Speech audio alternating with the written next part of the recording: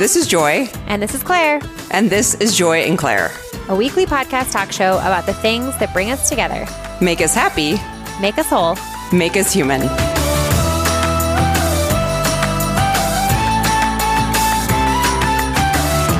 Hey guys, this is Joy. And this is Claire. And this is Joy and Claire. And Laura Lygos, because we all know the sassy dietitian. She's back with us. We've known her for years. We met like ages ago through the podcast, through social media, and we have a lot to talk about. So we're not even going to waste any time. If you don't know Laura Lygos, it's Sassy Dietitian, the Sassy Dietitian on Instagram. You know, okay, I know, but like your handle on Instagram. the Sassy Sassy Dietitian. But you can Google Sassy Dietitian and all things Laura Lygos and work with her, and we'll put everything in the show notes as far as where to find her. She's a registered dietitian, and we just have a lot of things to talk about today. We've like bottled up everything from the pandemic. You just had a baby. We have a lot of diet culture to unpack here, so let's start. Cool. Let's start with the topic of pregnancy and postpartum, because that is the closest to what you've dealt with personally.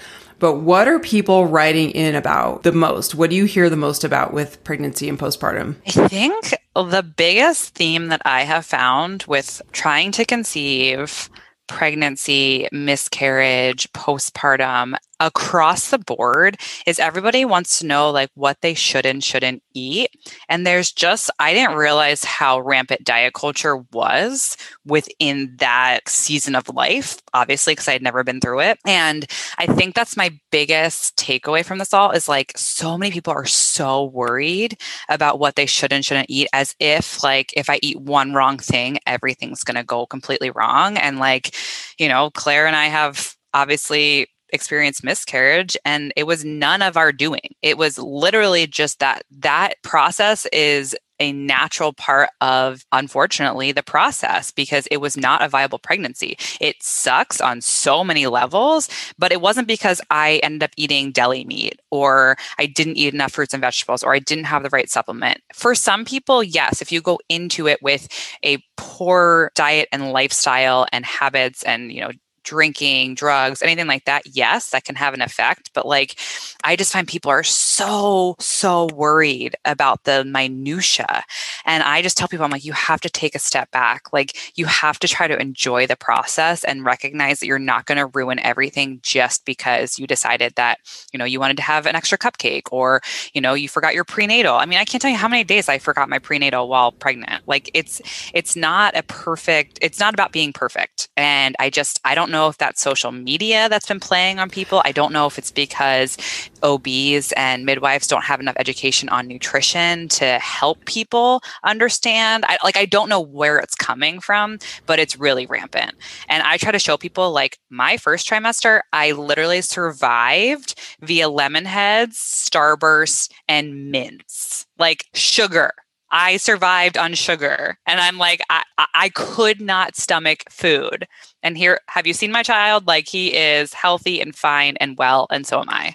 So that's kind of how I feel on that. I just feel like the fear mongering around the whole process has got to stop. So let's take a step back. How old is Connor? 5 months. In March of 2020, you had a miscarriage. You went on, obviously, to get pregnant again and have Connor full term. Yep. And then now have been sort of navigating the postpartum period, and you're breastfeeding and pumping. Is that correct? Mostly breastfeeding, because I only pump on days I have childcare. Okay. And are you exclusive? And he is still exclusively breastfed? Okay. Yes, it's a whole nother rabbit hole milk we want to go down. Yes. Yes. Whole other giant rabbit hole. And I personally think that a lot of those questions come from people being in the middle of a process through the conceiving and pregnancy process, wanting to control the one tiny thing that they can control, which is their diet. And that process can be so incredibly hard when it doesn't go the way you want it to go. And, you know, if you are having fertility problems, if you have had miscarriages, there are likely reasons for that you we'll never know. And I don't mean that from like a spiritual capital U universe way. I mean that from like a biology standpoint. You know, a lot of infertility is undiagnosable. A lot of miscarriages are undiagnosable. And it's not because it's something that, you know, there's not like a switch that was flipped when you ate a cupcake. You know, like there is a biological thing going on. It's just that a lot of times, for a variety of reasons, many of those reasons rooted in the fact that the amount of research out there about women's health is painfully lacking and is difficult to obtain because doing medical research on pregnant women is ethically impossible. Right. That the little things that you feel like you can control are your supplements, are your, you know, whatever foods you're eating, are the foods that you eat pre-conception. And like Laura was saying, of course, like there's better and worse, but like, you know, meth addicts that live under bridges get pregnant too, not to be flippant about it. But like, truly, that's what I would always tell myself is like, listen, if somebody who's like addicted to drugs can get pregnant, it's not about whether or not I remember to take my like desiccated beef liver organ capsule today. I wanted it to be about that because then that was something I could control. Yes. You know, a lot of people, when they get pregnant after a miscarriage, are like, what can I do? And I'm like, the biggest thing you can do is to just let go. Like, stop Googling things, stop going down, just stop doom scrolling on Instagram and just let go. Like, that was the healthiest thing I could have done, is stop controlling things, because you can't. There, like you said, like there are just some things in biology that they happen for a reason. And I don't like that phrase, like everything happens for a reason. I hate that. But like, there are reasons within science and within our body and anatomy and biology that things happen because they're not supposed to happen. So you get a lot of fear-based questions, which is understandable, like people just wanting to do the best that they can. So kind of like swinging into the middle of the things that they can do without taking it to an extreme. What do you suggest? Like supplements, like the basics that people can do? I would say if you can, start before you're trying to conceive, because there's already so much stress and kind of things out of your control, especially a lot of people in the first trimester, you're just surviving. So if you think that you want to get pregnant within the next 6 months to 5 years, even, like start putting things into place now, because if you think about it, your body is like a reservoir of nutrients. And so if we go in a drought, then it becomes more important to work with, do more work, I guess, with nutrition while pregnant. Whereas if we're going in filled to the brim, then we have way more wiggle room. And it's the last thing we have to stress about when you already have to stress about getting blood work done and making sure you're even like able to sleep or hydrate enough or stay hydrated if you're throwing up all the time. Like, I think that is the biggest takeaway, is if you can focus on balanced meals, building a healthy relationship with food, making sure you're staying hydrated. If you're taking supplements, learn how to be consistent with them, move your body, like all of that beforehand. Now, if you're the person who's like, well, crap, I'm already here, like I can't, it's fine. Don't think that, oh my God, like I ruined everything. I'm just telling you that if you can, do it beforehand. If you can't, if you're already there, then the best thing you can do is 1, stay hydrated. 2, lean into the sleep, lean into the relaxation, because you're going to be exhausted. There's a reason for that. And 3, eat balanced meals. Like literally just try to have a protein, a carb, and a fat. They don't have to be perfect. It can be a freezer meal for all I care, but get balanced meals, because that's what is going to be what fills you up and helps you get to the next day. It doesn't have to be rocket science in order to feel good and to fuel yourself. Going through pregnancy and worrying about weight gain is something that most pregnant women deal with at some point, especially people who have been very entrenched in fitness and very entrenched in diet culture. And, even your OB will tell you, oh, here's like the weight gain curve you should follow. And I remember yelling at my midwife when I was pregnant with Miles, when I had my gestational diabetes test, and she was like, yeah, all your blood sugars are great. All your blood levels are totally normal. But, I just want to make sure that we're keeping an eye on your weight gain. And I literally looked at her and was like, you just told me all my levels are completely normal. So come back to me and talk to me about my weight gain if my levels start to get out of control. But I'm me, and very few people would actually, talk back probably to their midwives like that. And instead they would leave thinking, oh my gosh, I better go eat some low-fat yogurt and walk 10,000 more steps. So how did you deal with that mind game throughout pregnancy and in sort of like the early phases of postpartum? I would say for me, postpartum was way harder than pregnancy. Pregnancy, to me, biologically, it just made sense. I'm gaining weight because I'm growing a human. So never once did I question it. I also think that I have thin privilege. Like I don't have people looking at me and questioning my weight. If I gained weight, it was because I needed to, that's where the problem is within healthcare, is that they look at somebody and just assume they're healthy or not healthy based on their weight. Whereas I should not be treated any differently than someone whose BMI is higher than mine. Like we should both be treated the same. So I think I have, fortunately and unfortunately, I had a good experience because there was never brought up to me that I should be worried about it. I gained, I want to say 35 pounds from beginning to end. Granted, I also went to 41 plus weeks. But that didn't scare me. If I had gained 45, it wouldn't have scared me. I think, I forget what the stat is, but the stat is something outrageous. Like 70+% of women gain more than the recommended amount. And to me, that says that the ranges are wrong. That means that that's just not right. You know, there's people who gain way more and there's people who gain way less, and they still have the healthy outcome that is their child. So I think that we need to put less emphasis on it. My practice that I was at, I think the nurses did an amazing job. I don't know if they're like that with everybody, but I would get on the scale. They wouldn't say my weight and they wouldn't make commentary. And I had a friend tell me she's very petite, and the nurse, it depended which nurse she got. One would be like, "Oh, great, you only gained a pound." Or one would be like, would just make that comment. So now she's like, she would just, call me and be like, am I okay? And I'm like, yes, you're fine. But that commentary, I think, really messes with people because now they're like, what did that mean? And I think one thing I never truly understood is how much anxiety and how nervous you are being pregnant, because that there's so much that could go wrong. And it's just the miracle of life is that everything has to go right for it to go right. And so I don't think, long story short, I don't think I had much worry about that because to me, it just made logical sense. I'm gaining weight because I'm growing a human. If that means I gain more weight than they say, so be it. And that's why I try to explain to any client too, of it's going to be hard because the number might feel really uncomfortable, but you're growing a human and that takes a lot of extra energy to do. And, fat isn't a bad thing on our body. Fat on our body means that we have fuel stored for when we need it. So yes, so that's how I feel about pregnancy. Postpartum is really, I think, what messed with me. Not so much I didn't step on a scale until my 6-week appointment because I don't believe that the scale is very helpful to me personally.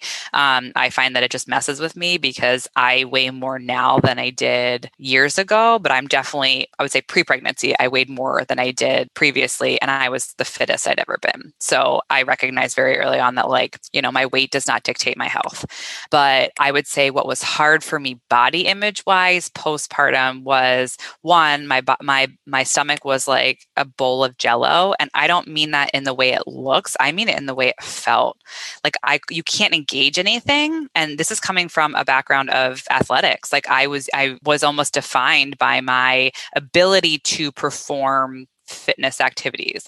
It was to the point where I couldn't, if I was laying on my couch, I couldn't sit up. I had to roll to get up. And that to me was the hardest part, is I felt very disconnected from my body. I felt like I had no idea who I was. I had no idea, my body just felt like I was out of body, but I was trapped in it, if that makes any sense. So that's what I struggled most with, is just relearning how my body feels and trying to respect the heck out of it because I know all it did for me, but that doesn't mean I was perfect. I still struggle with it some days when I really wish that I could, do 2 pull-ups as opposed to just 1. I wish that I could go for a run just because I want to go for a run, which doesn't happen often, but does. Yeah. So I think for me, it's not necessarily body image in the sense that I'm worried about weight. It's more that I don't recognize this body as it is right now. I think that's such a good point because during pregnancy, it's a very slow process. And so even though you kind of wake up, there are days along the way where you do wake up and think like, whoa, what happened last night? Overall, it's when you're pregnant, it feels like you're pregnant for 100 years. And then with postpartum, like you give birth and literally within minutes, your entire body is wildly different in a way that I can't really I don't think there's any other experience outside of like a super traumatic injury where like a really horrific thing would happen to your body, where something like that happens, where all of a sudden within minutes, the way your body feels, the way it works, the way it acts, just the switch just flips and it changes. So I can totally relate to that. And I think that it's interesting. And I think we're talking about it more and more, but up until the last few years, very few people ever talked about that postpartum period where all of a sudden you were like, it wasn't like, oh, you gave birth and now you're just back to the way you were. Like your body will never be back to the way it was. I was thinking about that today while I was taking a shower. I was like, man, Evie's 2.5 and I will never have the body that I used to have. And not even just the weight, but like, even if I weighed the same, the way that my weight is distributed will be different. My hips will never be the same. Obviously, my boobs will never be the same. Like, the skin on, but like more so than just the obvious things, like the skin on my stomach, but like the alignment of my hips feels like it's changed forever. Like these little things, and the distribution of fat on my body feels like it's forever changed. It is really hard to accept and embrace that like this is the body you've always had, because it is so sudden. And then on top of that, you've just gone through a really like difficult physical experience, potentially a truly traumatic experience for some people. Now you have this baby who is hopefully healthy, but might not be. I think that's one thing that I've really learned a lot from friends of mine who have had babies who have not been healthy, where it's like, everyone just says like, oh, well, you got a healthy baby out of it. Like, well, what if you didn't get a healthy baby out of it, quote unquote, out of it? Like, what if you went home without a baby because your baby was in the NICU? Or, what if your baby has long-term, a disability or cerebral palsy or something? Like, it's also not just about, oh, well, as long as your baby's healthy, because like, well, what if your baby's not healthy? That doesn't necessarily reflect on anything that you did or didn't do either. And there's so much wrapped up in that, like, well, as long as you're healthy. And I think that regardless of whether you are healthy or your baby is healthy, there is still this profound transformation that is just so abrupt. I also wanted to comment on the pregnancy weight gain thing and just say, for anyone listening who's going through this, when I was pregnant with Miles, I worked out every day. I ate paleo. I think I did a Whole30 during my pregnancy, like a psycho. I did all of the things, right? I gained 52 pounds. When I was pregnant with Evie, I threw up every day. All I could eat was cream cheese and crackers, apple cider donuts, and chicken soup until she was 2 weeks old, and I gained 52 pounds. There was nothing I could have done to have gained more weight or less weight. My body was going to gain the weight that it was going to gain to do what it needed to do. Absolutely. And I just think that we talk about this outside of pregnancy. Weight is one metric of health. It's not the metric of health. And so I think it's okay to track, because one of the biggest reasons to track it is for fluid retention. And with fluid retention, that can mean things like blood pressure is too high or hydration is off. That makes total sense. So that's why it needs to be tracked. But if we're being so like meticulous with it as we would be in normal life, like it doesn't pan out, because you have two healthy babies with two different pregnancy experiences and the same result, and you are healthy and you are fine, without obviously like diminishing the experience. Like you were fine with that weight gain. That weight gain was not unhealthy. But someone would look at it in a numbers way and just be like, oh, that was an unhealthy pregnancy. Like, no, it wasn't. Once again, an absurd amount of people gain more weight than is recommended, which means that something's going on here. It means that the numbers are not something we need to be tied to. End of story. So you also take a lot of questions from people, and you work with people one-on-one. And the big question that's been around, and thankfully isn't like the get your body back mentality anymore, I would hope that we're trending away from that. But still people are going to ask you, how do I lose weight postpartum? What do you say and what do you guide people to do? Like without it being like this get your body back, because people still ask that question. I do. And I think I get it from a different level now because I get wanting to feel more yourself in your body again. And I respect that on a whole new level of I also want to feel myself in my body again. And I don't think I'm truly there yet. I think I'm still on that journey. But the whole trying to shrink back down and get smaller that's a narrative that we really, I think, need to do away with. And here's the thing is that just like Claire was saying, like you are forever postpartum at this point. Like you can't go back, you can't turn back. Your body is a completely new body. Not to mention, you just experienced 9+ months, maybe less, but 9+ months of being pregnant, and you expect it to go back to normal in 6 weeks. Like I think 6 weeks is people's gold standard because that's when you go back to see your OB and they're like, yeah, you're great. Go have fun. Okay. Like my 6-week self was not okay mentally or physically. So if you are, I'm jealous. But that's where we're like, okay, you had this child for 9 months, or you were pregnant for 9 months, and now you want to get back in 6 weeks. Okay, take a step back. Give yourself 9 months to even start figuring out, get your feet under you, let alone like you're no longer just taking care of you, you're taking care of another being. And so we need to take a step back and recognize that like we have unrealistic expectations of when our body's supposed to go back, and it's never going to go back. So instead, we need to focus on, first and foremost, if you're feeding your child, like feed your child the best you possibly can. I do think like having the discussion around breastfeeding, I know it's a sensitive subject. You feed your baby however you and your baby need to be fed. This is not judgment or shame. But if you are breastfeeding in any capacity, whether that's pumping, whether that's exclusively breastfeeding, nursing, combination, or you're doing supplementing formula and breastfeeding, your body is still going through a hormonal shift. Your body is likely going to hold on to fat stores so that your body can produce enough milk for your child.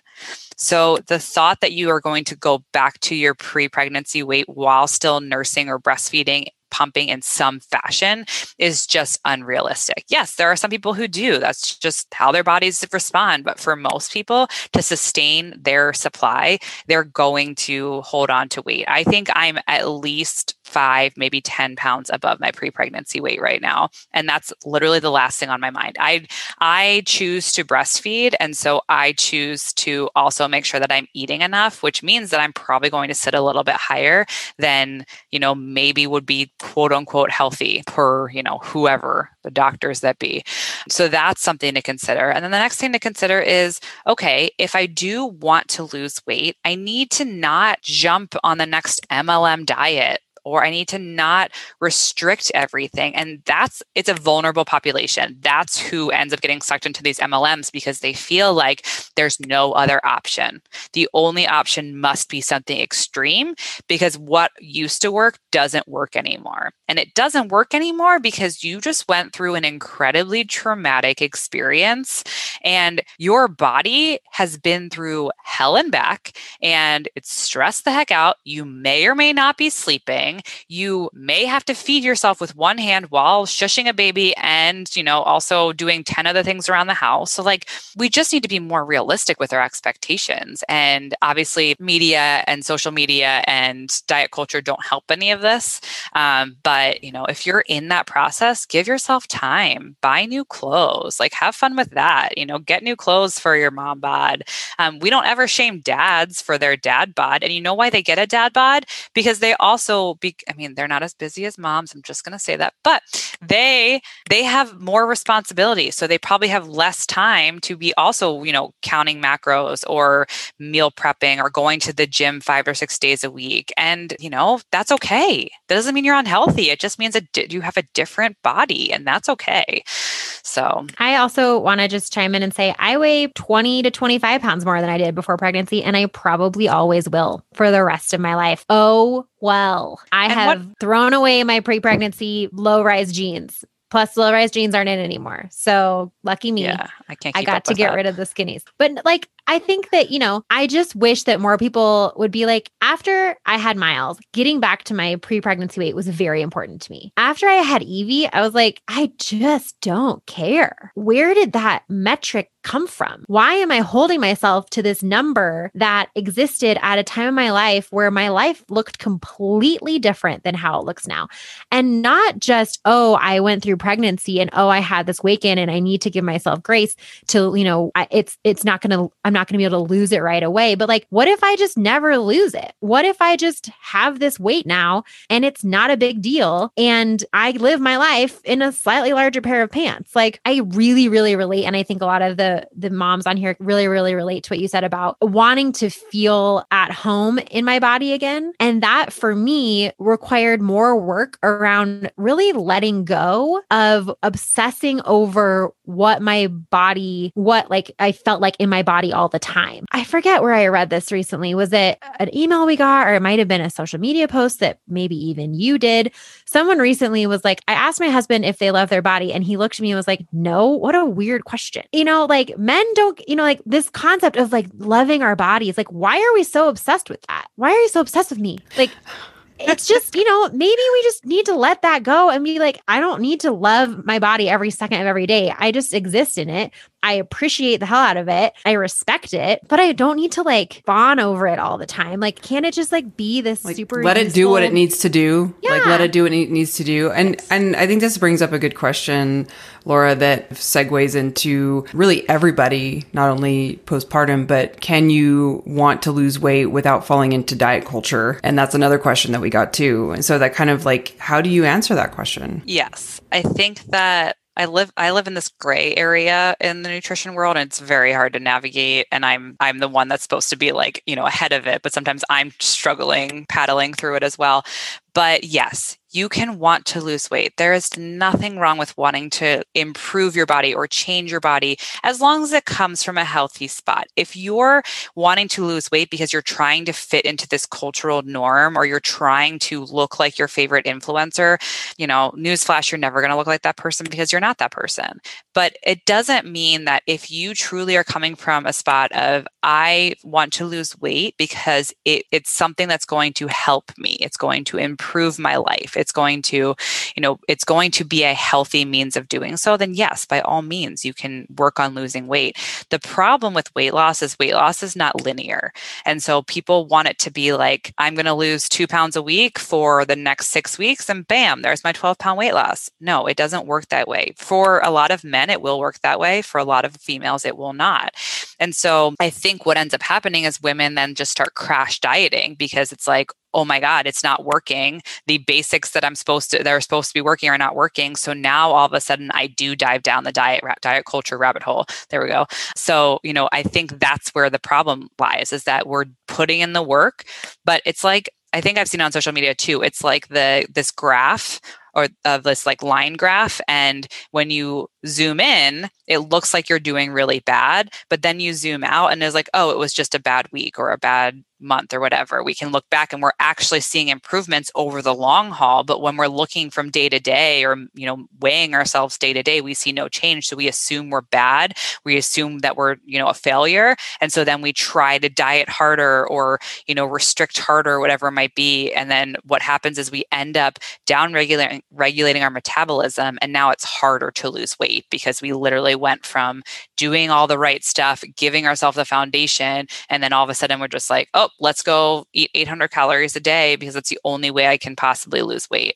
That's when it becomes unhealthy. But if you're doing it from a healthy place, I tell most of my clients, like, we are working on that foundations. I need you to have a healthy relationship with food before we can work on weight loss. It's okay that you want to lose weight, but it's not okay if you're going in it and from a really negative place. If you're doing it because you think you look terrible and you're telling yourself that you're a terrible person because of it, there is no worth associated with your weight at all. So, I think that you can, it's just a matter of how, and sometimes you're going to need help. You're going to need help to do it if you struggle with diet culture, because you're going to need someone holding your hand to make sure that you don't fall back down that rabbit hole. Right. I was just going to ask you, like, as a dietitian, how do you skate the world of, diet culture and thinness is really horrible. How do we not feed into the fat phobia and loving all bodies at all sizes? I think that's just what I struggle with when I see people, wanting to lose weight, where I'm like, why? Why do we want to lose weight? So it doesn't always have to be bad. It doesn't have to be black or white. It's just that people can have that goal for themselves, and it's not our place to judge it. I think it's just important, like, that we're looking at the cultural aspects of it too, of like, why are we focused on is it thinness? I don't know what it is, but as a dietitian, you're teaching people to eat healthy or to eat well. I mean, what is it that you're like, what is your mindset when you're going into that? I feel like where my strength is that I teach people how to fuel themselves without feeling like they need to diet. Like we're basically, I was talking to some dietitian friends today, like I'm trying to help them undiet. I'm not telling you not to diet. I'm not telling you not to, if you feel better when you're eating gluten-free, great. If you feel better with, eating vegetarian, great. There's a way to do everything, but we need to do it from a place of this feels good and I'm fueling myself, as opposed to coming from a place of I need to restrict to get smaller. There's a complete difference. And I also don't need you to go the other way of being like, well, the heck with it. I'm just, going to eat everything and anything that's not tied down. Like we can find a happy medium. And to do that, we work to build a better relationship with food. So with a lot of my clients, I'll have them journal, and some of them will look at macros. Some of them are truly just looking at around their rhetoric around meals. Like, what are we saying when we eat? Are we saying that we're good? Are we saying that we're bad? Instead, we should say, how do I feel? How does this make me feel? Am I hungry? Am I not hungry? Things like that. And then we also work on eating consistently. I find across the board, there is this like notion with females that we're supposed to eat a small breakfast or not at all. And then we don't understand why in the evening when the kids go to sleep, we literally eat everything that's not bolted down. And it's because we're hungry. And instead we just sit there and we think, oh, I'm a terrible person because I have no control. No, you don't have control because you're hungry.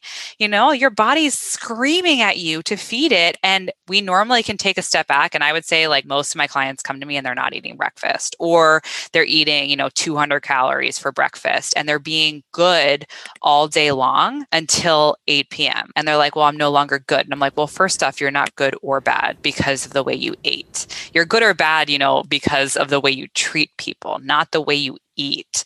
So instead, we've refocused that and we say, okay, why are you eating so much late at night? Because you're not fueling yourself. So we work on that consistency as well of just like, we are told that we're not supposed to feed ourselves. And what happens when we don't feed ourselves is that we end up binging at some other point. We end up making up for it. Like the 1200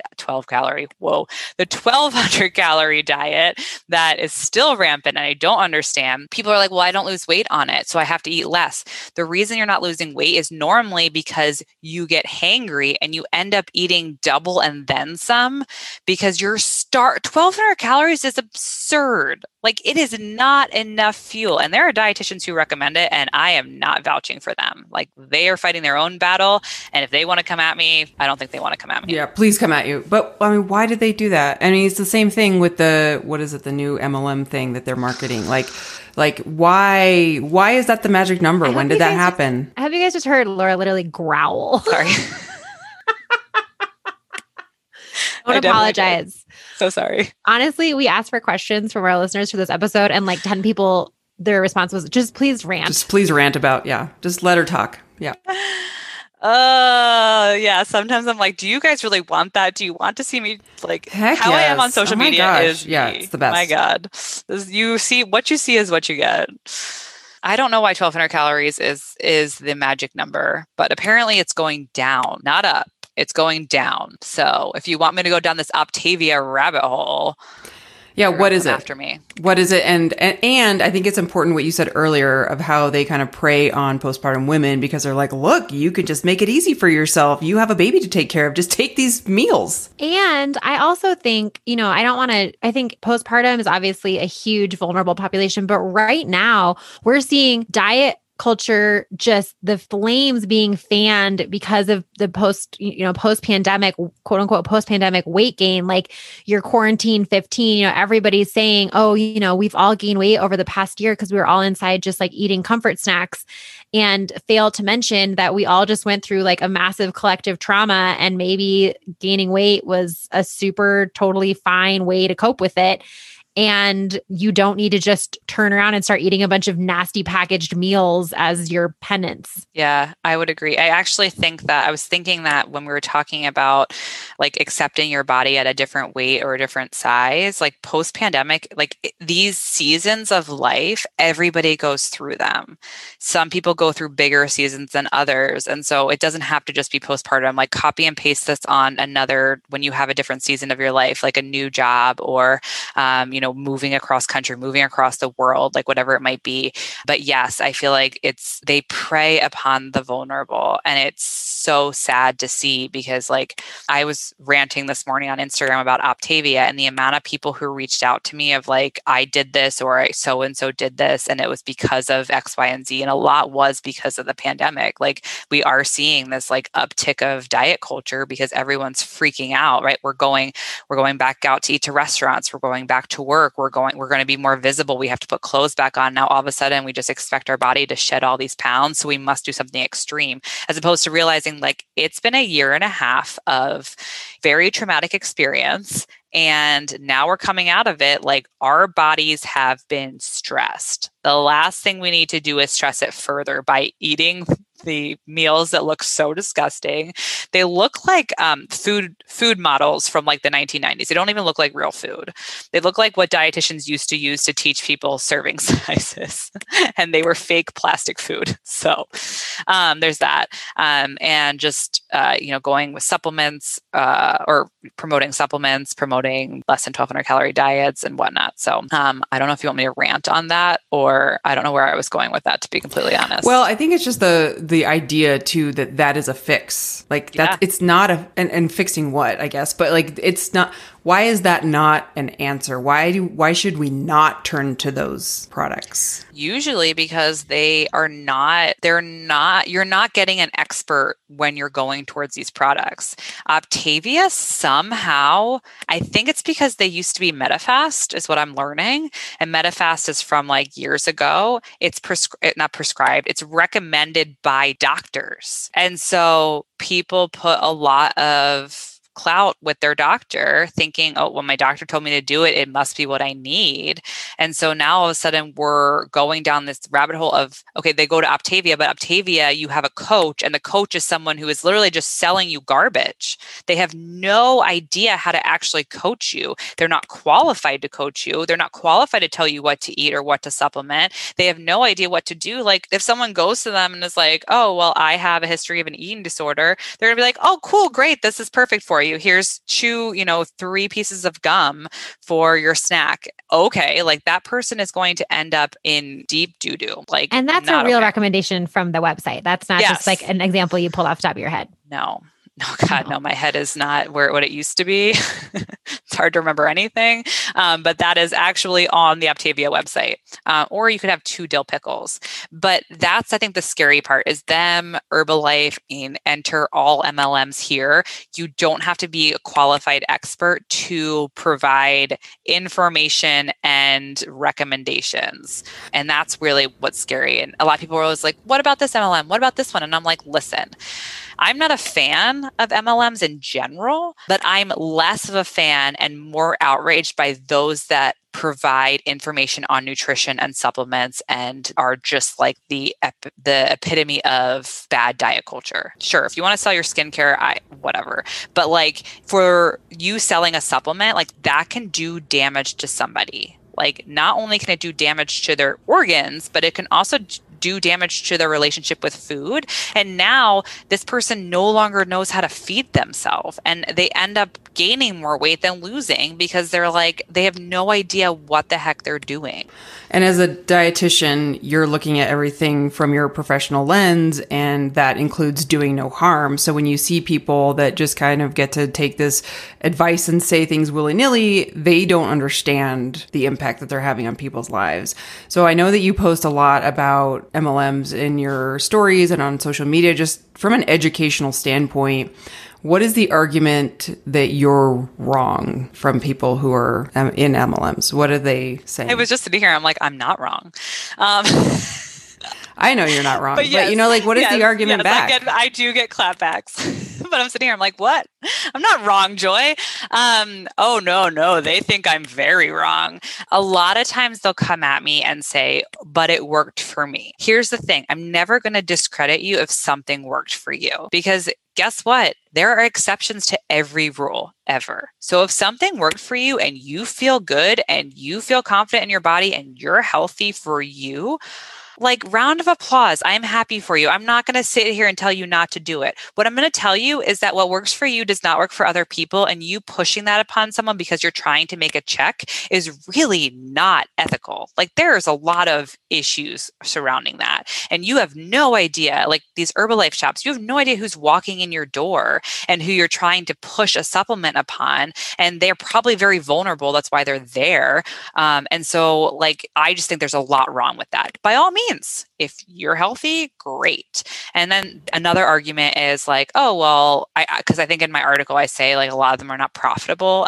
And the FTC shows that like 99% of people who sell MLM products are not profitable. And that is a big one. They always come back. They're like, I'm profitable. I'm like, yeah, right? Maybe if anyone has any question about that, just listen to the podcast, The Dream. Listen to the podcast, The Dream. Listen to that entire series and you will learn a lot about it. And it's like, we never want to be bashing someone's success. So if you had success with it, awesome. And not a lot of people have that story, unfortunately. MLMs, but it's also any sort of diet trend. Like you ran a lot about like Noom, you ran a lot about like, any type of kind of up and coming diet trend that kind of makes you want to think, oh, it's different, but really it's still just 1,200 calories packaged in a different bow. Here we all are sort of like always somehow defaulting to that that you hear these success stories, you read these testimonials, you see these before and afters. And I think all of us, no matter how much work we've done to unplug ourselves from diet culture, still have that just like serotonin hit when we see that of like, oh, that person must be so much happier now that they're in their after photo. I want that. And it's so hard to not react that way, even just for a split second, even if you can talk yourself out of it, even if you know that's like objectively unhealthy, even if you know that you've gone down the right road before and it didn't work, you still have that knee-jerk reaction. How do you talk to people and like what advice do you give to people who really want to reclaim their thought process around diet culture, but still feel like, and I want that success and I want that after photo? For a lot of people who I work with, they're in a season of their life where their responsibilities are not their own, meaning that they have kids or pets or careers, multiple careers, houses, like all these different responsibilities. And I always ask them do you have all this time in the world to dedicate to your nutrition and to your fitness? And a lot of times the answer is no. And so that's my response. My response then is, okay, so then why do you think that this would be a good idea? Or why are you comparing yourself to a 20-year-old who of course looks great? Like she has a lot more time on her plate. Like that's her life. When I was 20, I was working out a lot more and could eat whatever I wanted because that was life. So that's something that I always try to draw back of, like, what season of life are you in? What time do you have to actually dedicate to it? And then what can we prioritize for you so that makes sense? And then I also think, we talk about like, who are you comparing yourself to? And if it's people that, are in your life, whether they're close friends or family or social media people, like unfollow them, because it's unrealistic to think that we were going to have the same before and after. And you have no idea what happened after the after. You have no clue. First off, you have no clue what happened between the before and after. Like people can fabricate anything these days, but then you have no idea, like, are they smiling because someone said, say cheese, or are they smiling because they are truly happy? You have no idea. idea. So wouldn't it be way better to find your own happy, to find your own rhythm with nutrition and fitness in the season of life that you're in? Yes, it's way more fulfilling. Yes, it's not going to look as sexy as these before and after pictures, but life isn't sexy. Like, that's just life. So I don't know. I think that there's a lot of work we tried. It's a lot of undoing. What I do is this is what I talk about as dietitians of like, shout out to them, love them. So like, it's a lot of undoing, a lot of uncomplicating things, a lot of unfollowing people, a lot of unlearning. It's so much unlearning. All of it. It's just like and just like knowing that, yes, you can want weight loss and you can work on your body and you can work on your nutrition. There's nothing wrong with it. But why are you doing it? Are you doing it because you want to look like that person? Okay, but why is that person happy? Do you know that the person's happy? Like, is it just because they reached a certain aesthetic or a certain number on the scale? And one question I always ask my clients is, do you look at a person and think of a number? No, you're not looking at someone and being like, you're 150 pounds. No, you're looking at a person and you're going, oh, they're funny. I like their hair. Or like, I like the way they make me feel. Or I love how good of a cook they are. Like there's a lot more that we think about a person in front of us than we ever think about their body, or because we're normally thinking about our own body. Like when we go to the beach or the gym, we're worried about what we look like. Oh yeah, guess always. What? So always. is everybody else. The internal else. battle. Yeah, it's the internal battle for sure. And I think everybody can say that, yes, they know that, but it's always that internal voice. You mentioned this a lot too, and I want you to talk briefly about it. And then I want to do like some lightning round questions because we're running out of time, which I knew was going to happen. Who to work with if they do want to work with a dietitian, and the reminder that just because it worked for someone on Instagram doesn't mean that they can all of a sudden coach you how to do it, because they don't have the credentials. So what credentials are they looking for if they do want to work with someone? So obviously I'm biased. A dietitian or a CNS is the gold standard. However, there are not great dietitians out there. If you're looking to work with someone asked me, I think this week, and they're like, can I just go to a dietitian just to see if things are okay? The answer is yes. And I wish that more people did that. Like, think about, most people go to the dentist once or twice a year for cleanings. You know, you go to different professionals just to check in. You can do the same with a dietitian. Now, obviously, there aren't tons of dietitians who are not working in hospitals. Like, our private practice field is actually relatively small. It might feel large on social media, but it's actually relatively small for the amount of people that are out there.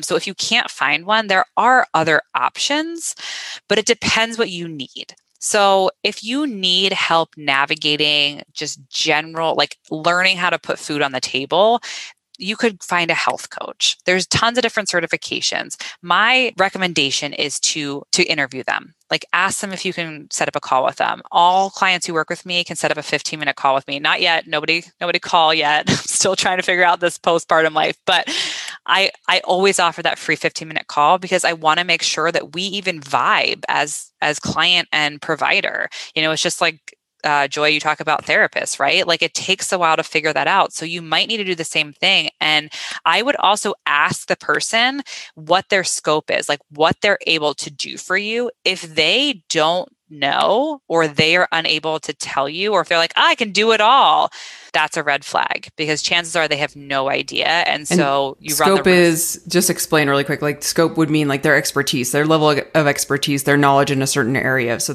if you're Correct. like, I want this specific subject. And also, most nutritionists are not supposed to be prescribing diets, aka like they shouldn't be telling you to do paleo or do a low salt diet. A dietitian can do that. That's part of our scope. Part of our scope is also that we can work with disease states. So if you have something like diabetes and you go to a health coach or a nutritionist and they're telling you how to manage your blood sugars, that's a red flag. They should refer you to a dietitian, because you have a disease state that is vulnerable to the changes within your nutrition. Pregnancy is actually one too. So your CrossFit trainer who has never been pregnant, probably not going to be good to work with. Even if they have been pregnant, it's still a medical clinical state, and it's a state that should be monitored by someone who knows the risks and the benefits of working with nutrition.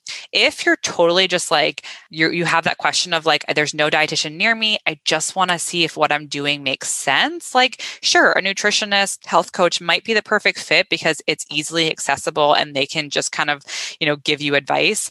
They should also be able to refer you out. I refer clients out. Like if a client comes to me and says, I have an eating disorder, I refer them out because that's not my scope. I could handle it under my license, but it's not my practice. So it can be confusing. But I would say if you ask them what their scope is and what they're able to provide you, that should be a pretty clear indicator if there's someone that you should even consider working with. Got it. Okay, awesome. So quick questions from the audience. And so many of these questions, I was like, everybody just needs to read Intuitive Eating. Please just read all the Intuitive Eating books because there's so many questions that I'm like, oh, this is just a larger discussion. But let's answer some simple ones just for time's sake.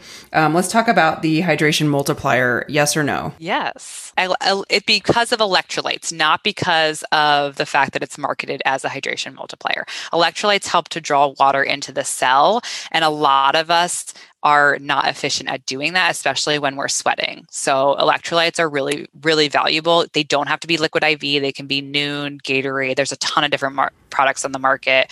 So yes, if you're a heavy sweater and you feel like you can't get hydrated, then it's a great option. It's not to replace your water. It's not to say I can have 1 glass of water and then I'm done for the day. Still drink your 8 glasses of water.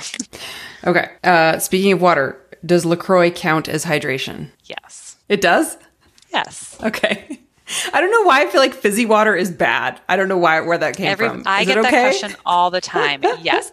Do I want to see that as your only source of hydration? No. Sure. But can it be a part of your hydration? Absolutely. Okay, I have a quick one. This isn't coming from our listeners, but just from my head. Oh, God.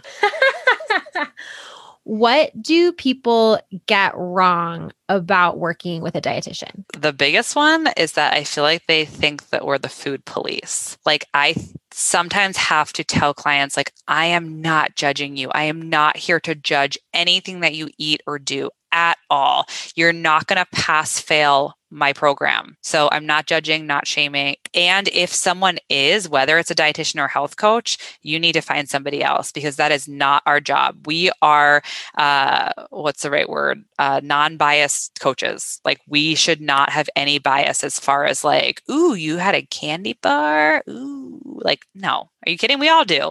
And I can't help you. I always tell all my clients, like literally day one, I'm like, you have to be honest with me so that I can best help you. I'm never judging you. Instead, if you don't tell me the truth, then I can't truly help you. And that hurts both of us. Dairy intolerance, favorite non-dairy milk. Most seem to have a lot of crap in them. I think it depends. Here I go again. It depends. Mostly depends on why you're using it. If it's a splash of, milk in your coffee, do what you like. So if you like the flavor of oat milk, have oat milk. If you like almond milk, have almond milk.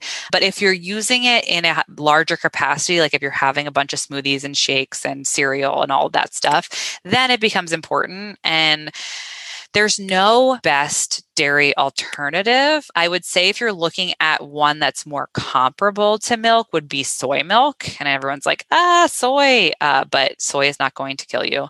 I would say that's actually the most comparable. Rice, I think, is a close second. Rice does have its own issues with arsenic. So it depends the quantity of which you're consuming it. And the rest, it's really just like, why are you having it? If you're having it because you want a glass of milk, then maybe we could find a better drink or a better snack. But I think that's where it becomes tricky. I personally like the flavor of oat milk better. If you truly are worried about the additives, oat milk is like one of the easiest milks to make yourself because it's just oats and water and it takes like no time at all. So that's an option as well if you're concerned about that. I don't love almond milk. I think it tastes like water, but I do too. There's nothing wrong with it per se. I just don't like it. Is the Oat Yeah brand okay from Silk? That's what I drink and I really like Honestly, it. I haven't seen it, but my guess is Here I go thinking you're going to guilt me. I'm like, that's what I like. Yeah, look at you. You're like, oh. Listen, what did we just guys, talk about, Joy? Don't judge me. Yeah, it's so I funny. ate Starburst, lemon heads, and mints my first trimester. 3 solid months, We have guys. no judgment here. Okay. I didn't judge myself. Nor should you. Yeah. No, this is a judgment-free podcast. Some things. I'm just kidding. Except for MLMs. fair. I'm just kidding. Is there truth to the starvation mode theory where your body holds on to weight? 45 seconds? I'm like, how long do you have? No. I mean, yes, in some sense. So your body, if you're not eating enough fuel, your metabolism or your BMR, your basal metabolic rate of what you need to live and breathe and organs function will down regulate. So if normally it's 1400, it could go down to 1200. That is what you need baseline just to be alive. So it might down regulate so that way your body can function on less food. However, what normally happens is that, like we said before, so now you've down regulated, maybe your body's around 1200 calories of just needing to be. And now you eating 1400 calories when you were eating, 1600 before is the same difference, if that makes sense. So you end up putting on weight because your body needs less fuel because you down regulated, but you're actually over consuming more than you were before. And so what happens is we end up eating more than our body needs. It doesn't mean that we should then say, oh, I'll just keep eating less. Instead, we should work on improving our BMR again. And to do that, a lot of times we have to, it's called reverse dieting, whatever you want to call it. But a lot of times we have to eat more food, put on some weight, get ourselves back to a better homeostasis, and then we can work on weight loss in the future. But no, and if you think about it, like if you were to track 1200 calories for a week, my guess is that by day 4, if you're really good, I guess. I hate using the word good. Then you're gonna binge. 1200 calories is literally not enough food. And so what happens is everyone thinks I'm being good, 1200 calories for the week, and then my weekends are just I'm eating everything that's not tied down, eating 3,000, 4,000 calories, and now you do out the math over the 7 days, and you have not been at 1200 calories. Yeah, that's like very Tim Ferriss circa 2007 of like, remember when he wrote that book and he's like, eat whatever you want on Saturdays or whatever. It's just like, the lovely 4-hour work week. Yeah. Okay. Yeah. Okay. It's just like the reverse dieting thing made me think of, and I'm sorry I'm opening a can of worms, but like the bodybuilding community. And from your point as a dietitian, is that constantly doing that really, really screwing a body up? I don't know would be my answer. I don't know that we know, but I would think yes. And I would also think that there's a mental component with it. No matter how well one does that, I think that there's a mental component that definitely would mess with you and would mess with your relationship with food and how you eat for the long term. Not to mention, if you're going down that bodybuilder rabbit hole, like I can't imagine, I've never done it myself, so I don't have experience, but I can't imagine being that lean and worried that much about my aesthetic look. I mean, it's all about look. Like you're getting judged for how you look and you're getting praised for how you look in a body that a lot of that community talks about how they don't feel good when they're that lean. They acknowledge it. But now, you look at how you look in the mirror, a few weeks after, but you were praised on stage. Like, what does that do to your psyche? I can only imagine, and I've never been through it. And so I think that would definitely would have a huge impact on your mental health around food. Yeah. Well, you always do Q&As on your stories. So if you're not already following the Sassy Dietitian, please go follow her because you are always doing Q&A day. What day is it? Like every Thursday? Wednesday. Every Wednesday. And then sprinkled in when I have a few moments. Right. Which is great. So if your question did not get answered today, you can always join her on stories and ask your questions there. Where else can people find you? Website, Instagram. That's pretty much the only places I'm hanging out right now, and with my tiny child at home. Please don't come to my home. Okay, I want to end with a lightning round of this or that. Ooh, I love these. Tacos or burritos? Tacos. Pancakes or waffles? Ooh. Waffles. Donuts or bagels? Bagels. Smoothies or acai bowls? Smoothies. Chips or pretzels? Chips. Fries or tots? Tots. Cake or pie? Pie. Joy or Claire? No, just kidding. I was like, I'm already sweating. Jeez. Laura, thank you so much for Thank you coming so on. much. So much Thank fun. you. You guys are the best. And guys, you can find us at joyandclaire_ on Instagram. This is joyandclaire@gmail.com. Our website is joyandclaire.com. Come hang out with us. Find us every week. You can subscribe, leave a review, tell your friends about us. We would really appreciate it. And we'll talk to you next Thursday. Bye, guys.